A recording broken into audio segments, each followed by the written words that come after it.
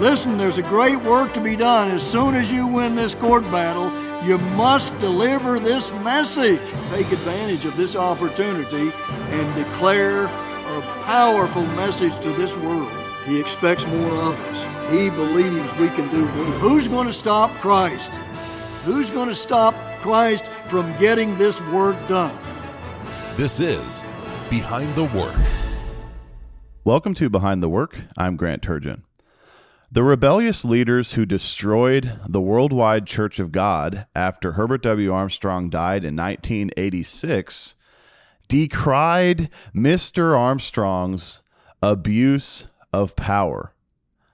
They said that Mr. Armstrong's form of government that he established within the WCG was too authoritative, too tyrannical. And yet, these leaders seemed to love that exact same government structure once they were the ones in charge. Now, we have to understand that God does have a specific government structure that he commands us to follow. It's extremely important that we do it God's way when it comes to government. This is perhaps one of the most important subjects we could ever understand. Notice here, Ephesians chapter 2, it describes God's church as a household. And then it describes all of the different parts of that house, that spiritual house. Ephesians 2, verses 20 through 22.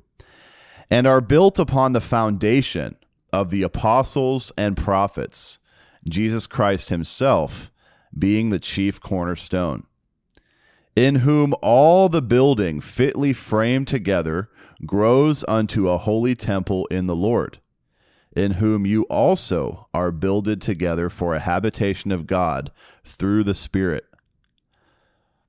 So we see here that the foundational aspect of this spiritual household is Jesus Christ, the head of the church, the foundational chief cornerstone of this spiritual household.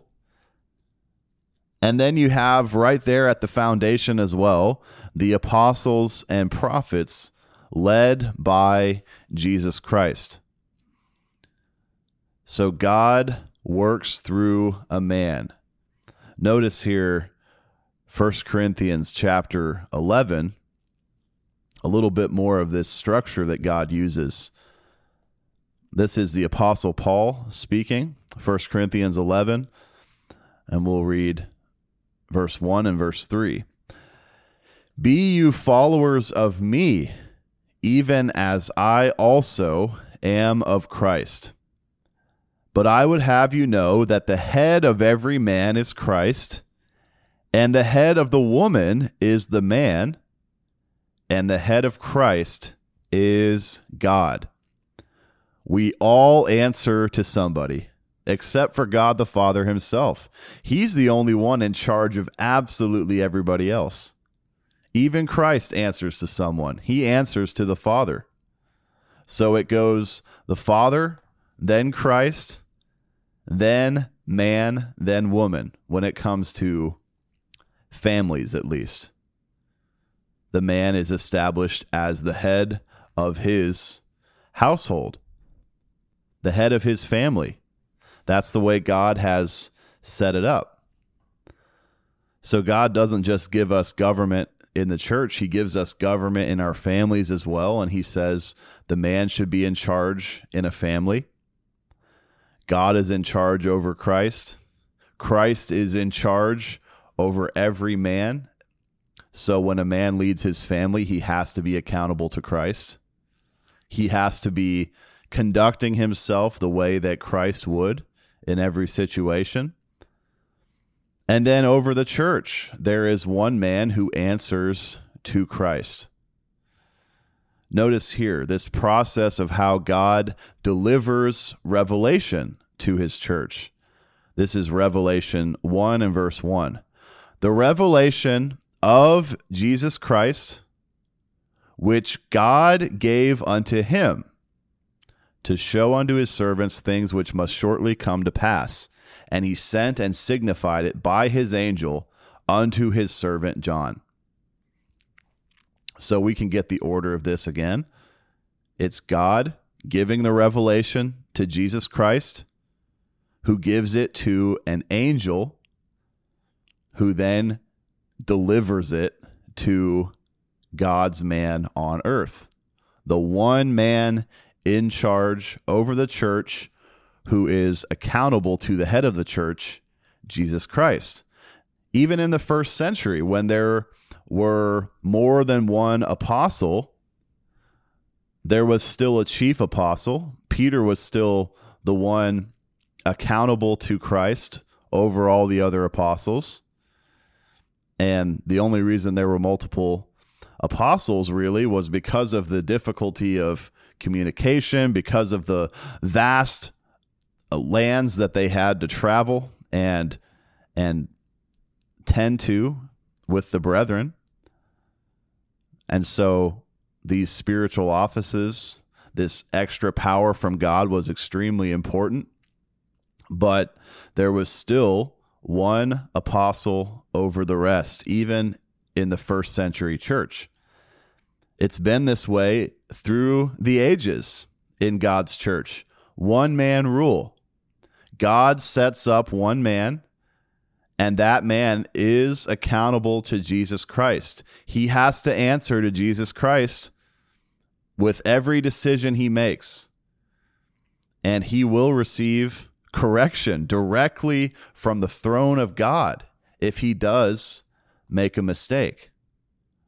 We all are accountable to somebody, even the physical head of God's church, the physical leader under Jesus Christ. So Mr. Armstrong came on the scene in this end time, and for over 50 years, he delivered the good news of the coming kingdom of God to the entire world. You can see in Matthew 24, verse 14, how one man specifically was supposed to do this job. And it was supposed to take place not too long before the second coming of Jesus Christ. Mr. Armstrong really did preach the gospel around the world as a witness to all nations. He met with dozens of world leaders. He spoke directly to the common man as well. He got God's message out there. It was for a witness. It wasn't to convert everybody. God is not trying to save the world all at once today. It's not a desperate soul-saving crusade against Satan the devil. It will all happen according to God's timing, but right now, the message is going out as a witness. People are witnessing this message. They're receiving a warning about the coming punishment, and then also they're receiving hope about Christ returning after that punishment and setting up a better world. But Mr. Armstrong really did fulfill Matthew 24, verse 14. Mr. Armstrong also fulfilled Matthew 17, verse 11. It's talking here about an end time type of Elijah. Jesus Christ said, Elijah truly shall first come and restore all things. Mr. Armstrong, of course, didn't restore all things to the world. Mr. Armstrong didn't transform this world into the wonderful world tomorrow, the kingdom of God here on earth. But he did restore all things, all foundational doctrines to God's church. That's what it's talking about here. Christ, when he returns, will restore all things to the world. The end time Elijah restores all things to God's church. Mr. Armstrong did fulfill that role. Acts 3 verse 21 shows that Christ will restore all things when he returns to the world. So first there's an end time Elijah, Mr. Armstrong. He restores all things to God's church. And then there's Jesus Christ. He'll return and restore all things to the entire world. We have some excellent materials available to you for free at thetrumpet.com to establish and prove to you the role that Mr. Armstrong fulfilled, that can prove to you that Mr. Armstrong fulfilled specific Bible prophecies. We can assign names of specific human beings to specific scriptures in the Bible. We have a booklet, A Pivotal Sign of the End Time. We have January 16th, God's Miracle Day. You can get those for free at thetrumpet.com. And you can prove for yourself what God used Mr. Armstrong to do. Now, Malachi 4 verses 5 and 6 show something else that Mr. Armstrong did. Malachi 4 verses 5 and 6, Behold, I will send you Elijah the prophet before the coming of the great and dreadful day of the eternal, or the day of the Lord, and he shall turn the heart of the fathers to the children, and the heart of the children to their fathers, lest I come and smite the earth with a curse.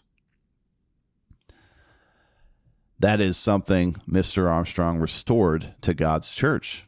He restored true instruction about family. He strengthened families within the Worldwide Church of God. He had summer educational program, Youth Opportunities United, all kinds of activities for God's young people. He considered God's young people the most important group to reach. Mr. Armstrong was the definition of a humanitarian. He gave nonstop his entire life. It started in the church, building up these families, establishing God's government in those families with the man at the head, the husband and the wife fulfilling their roles and raising happy, obedient children. And then the congregations in the church were strengthened. The work was strengthened. And Mr. Armstrong delivered that message to the entire world as well. He said, if you want to be happy, there are real laws written down for you in the Bible that you can keep. You can change your life by living the way that God commands in the Bible. Mr. Armstrong did restore all things to God's church. The very first restored truth that Mr. Armstrong taught about, the one that he put as number one on his list of 18, was God's government. Without God's government, all the other restored truths couldn't have been restored. Now, perhaps you have experienced a club or an event or some kind of organization that maybe didn't have a clear government structure, where there wasn't somebody clearly in charge. And probably it was a pretty frustrating experience to you. Isn't it annoying when things are simply not functioning efficiently? They're not operating the right way because no one's in charge. No one is executing the law. No one is upholding the right standard. God wants structure in his church. And he does work through one man, as we have proven straight from scriptures in the Bible. God works through one man. Obviously, this government structure is open to corruption if the man at the top is rebellious. That's exactly what happened after Mr. Armstrong died and Joseph Tkach took over in 1986. The Worldwide Church of God was quickly destroyed from within, from the very top, by the very government structure used to build that church and do that work.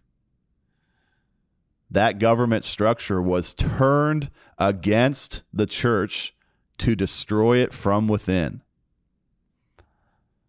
But that's not the way Mr. Armstrong executed God's government. He did it in love, and he strengthened families, and he gave to the entire world.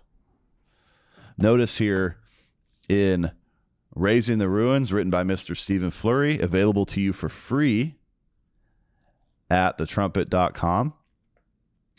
There's really some interesting information here about the legacy of Mr. Armstrong as compared to the legacy of Joseph Tkach and those rebels.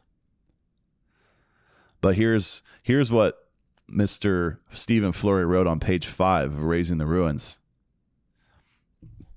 He's responding to Michael Feazell, Joseph Tkach Jr.'s right-hand man, saying that Mr. Armstrong created an administrative nightmare within God's church by using one-man leadership. Like I just said, our experience in real life proves the exact opposite of that accusation. When we experience any organization or any event without leadership, without someone clearly in charge, it tends to be chaotic, it tends to be inefficient, and it just frustrates everyone involved. It's not an administrative nightmare to have one person in charge. That's just plainly disprovable by common sense.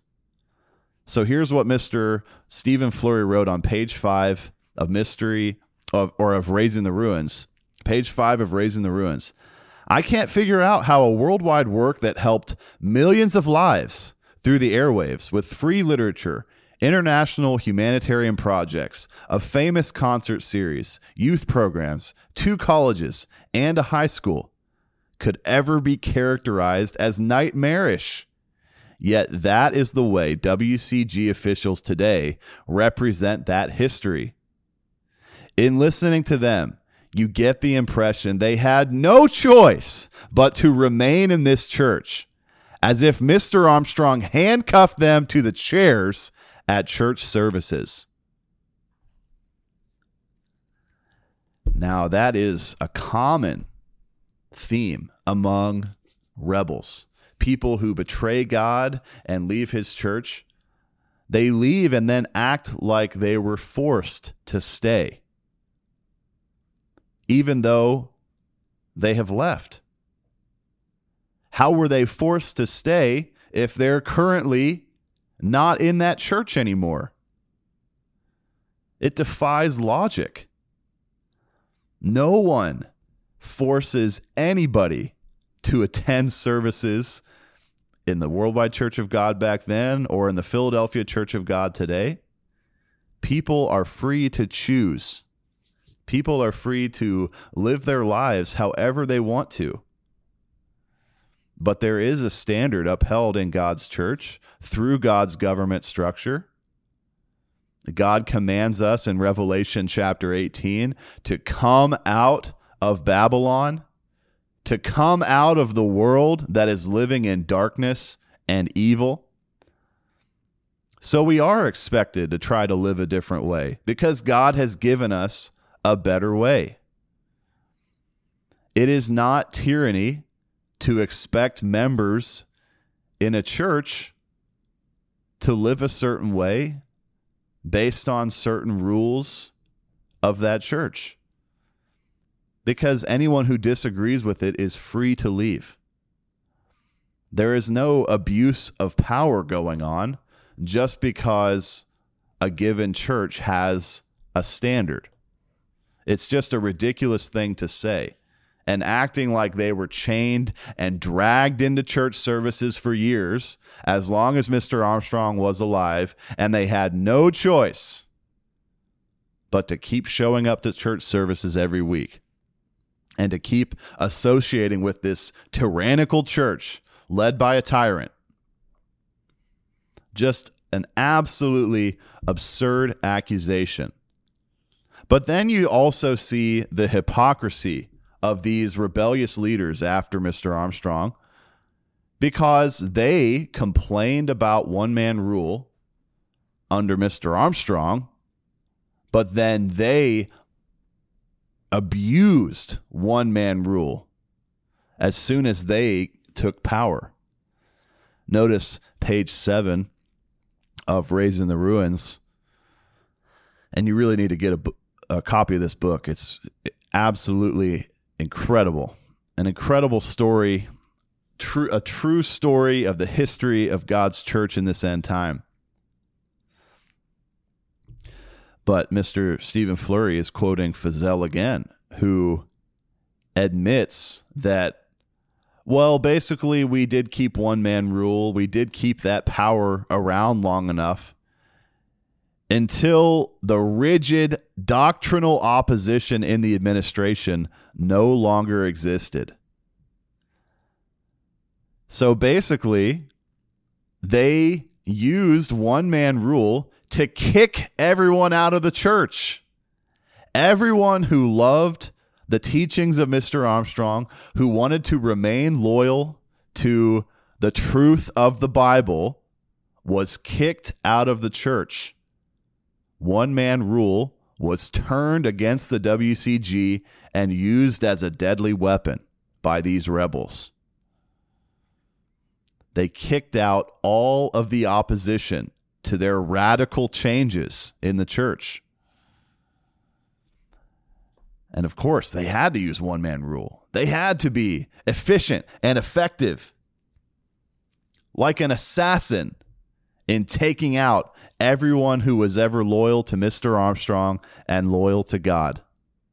And then they write about it and they talk about it after the fact, and they admit, oh, well, actually, maybe one-man rule wasn't quite so bad because it allowed us to transform the church so quickly. Now, here's something especially shocking about the way that they used one-man rule. First through Joseph Tkach, then through Joseph Tkach Jr., and that small circle of powerful men around that one man at the top of the church.